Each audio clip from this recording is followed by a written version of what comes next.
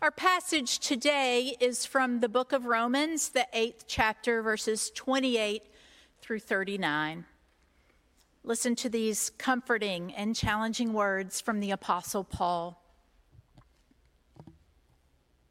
We know that all things work together for good for those who love God, who are called according to his purpose.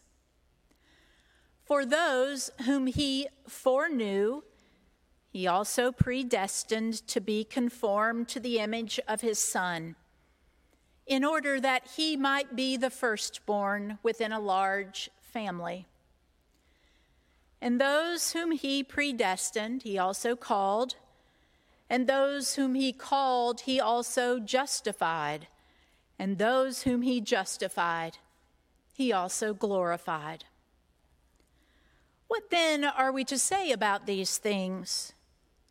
If God is for us, who is against us?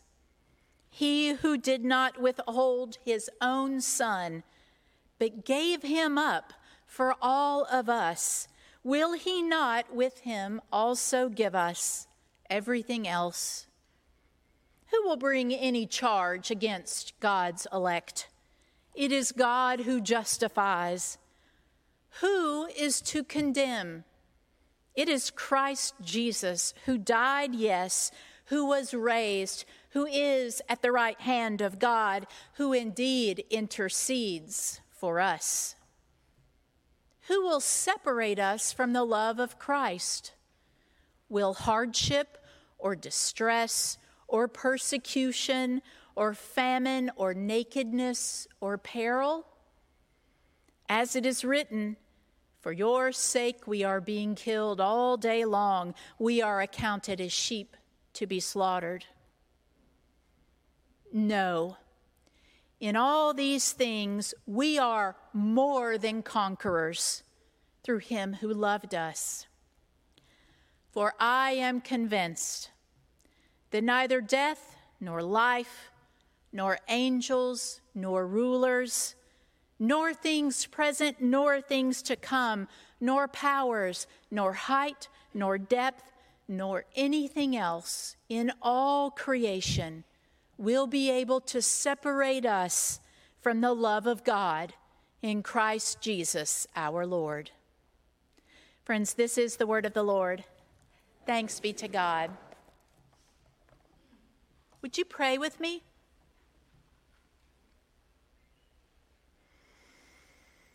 Gracious God, may we each this day rest in the knowledge that you will truly feed us, feed our spirits, feed us in the communion table, feed us with your word.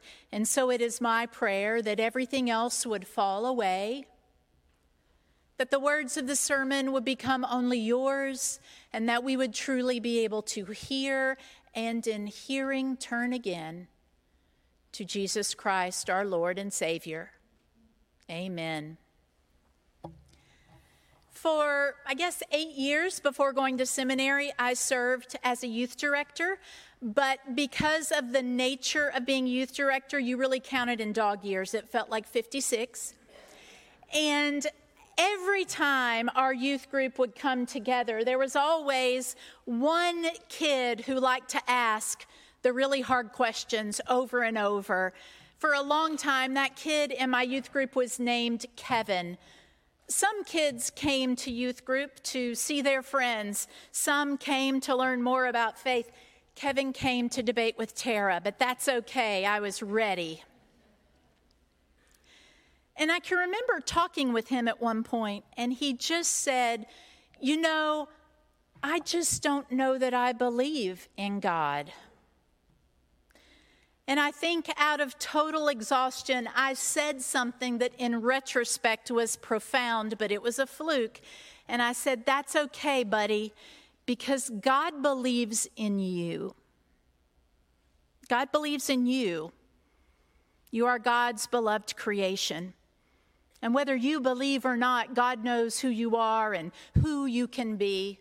And I'll never forget Kevin looking at me and saying, why would God possibly believe in me? I do so many things wrong. Why would God believe in any human being? You see, Kevin was a kid who grew up with a lot of addiction in his life, and he had seen some of the worst parts of humanity, and I knew what he meant. Why would God believe in humanity? It seems like a losing proposition, yes? Humanity, over the course of history, we have done terrible things to one another. We will do terrible things in the future. Why would God choose us? Surely there was another way. This passage from the book of Romans, it is a deep exploration of Paul's theology, to be sure, but it's also a letter written to a church that is struggling.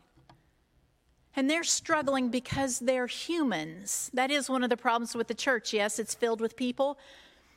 And these people are dividing themselves. Those who have a lot of money and give it to the church think that they should be more important than other people. Those who are poor and have no money think that they are actually the most pious and the more like Christ, and they should be the more important people. Those who had grown up in the Jewish tradition and now become Christians thought that they were far more important than these Gentiles that we just let in at the last minute. How will the church stand if it's full of people? And so Paul writes this really loving letter to them. And the first about 10 or 11 chapters are all about God and God's righteousness. Paul tells his people, there is only one who is righteous. It is the Lord God in Jesus Christ. It is the Holy Spirit. None of you, Paul writes, are better than anyone else. You are all sinful and fall short of the glory of God. So get rid of your divisions. Get rid of this idea that some is more important than another. Stop thinking inwardly and start looking outwardly. Because God is righteous and not one of you. But then Paul says, and still yet God has called us. God called the church into being. And God has asked that those who wish to follow in the way of Jesus Christ would be the beginning of his kingdom here in this place. Why? How? Who can do that on their own? And the answer is no one. And Paul reminds them that you have been called, but you've also been equipped with Jesus Christ, with the Word of God, and with the Holy Spirit. Do terrible things happen in this world? You know it as well as I do. But do beautiful things happen? Do things of God happen in every moment? You know that too. And Paul would say it is because of God. Sinful humanity leads us to the trouble in the world. Those who allow the Holy Spirit to work within them will grow slowly, and they will stumble, and they'll have to turn around again to the example of Christ. But that's who God has chosen to bring about God's purposes in the world. And so maybe we shouldn't have faith in ourselves, but we should most certainly have faith in the Lord God who brought Jesus Christ into the world, in Jesus Christ who told us we would never be orphaned.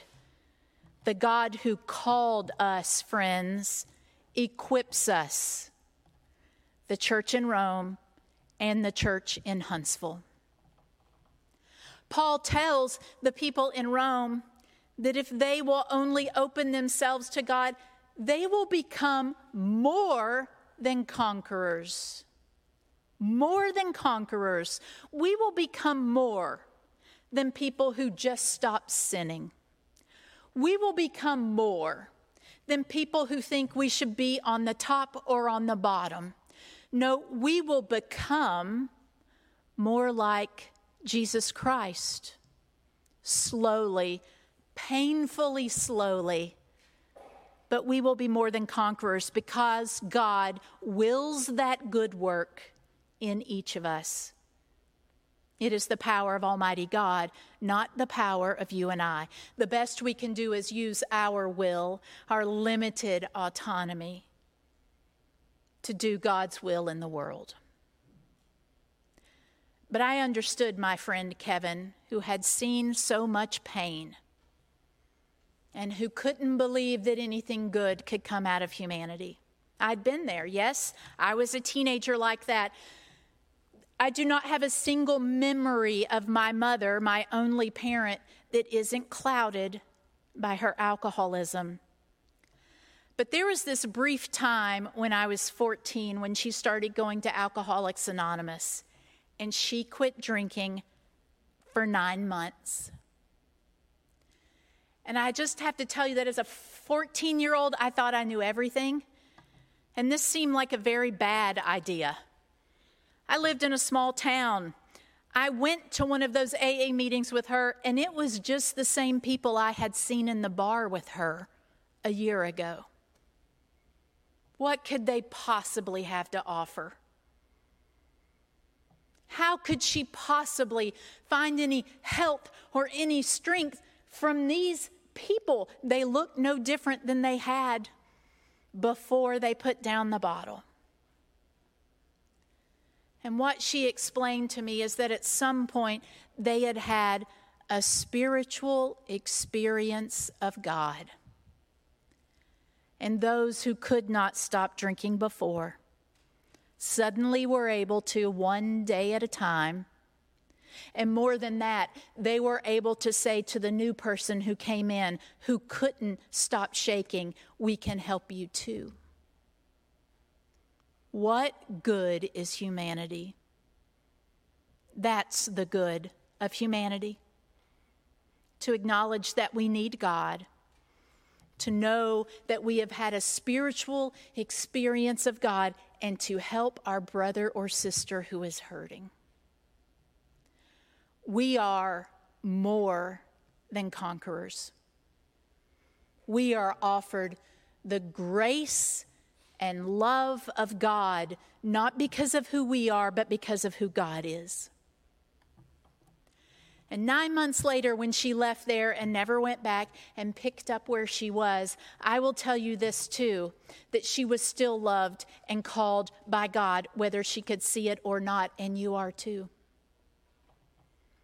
Because God has called us all to be the people that Christ needs in the world.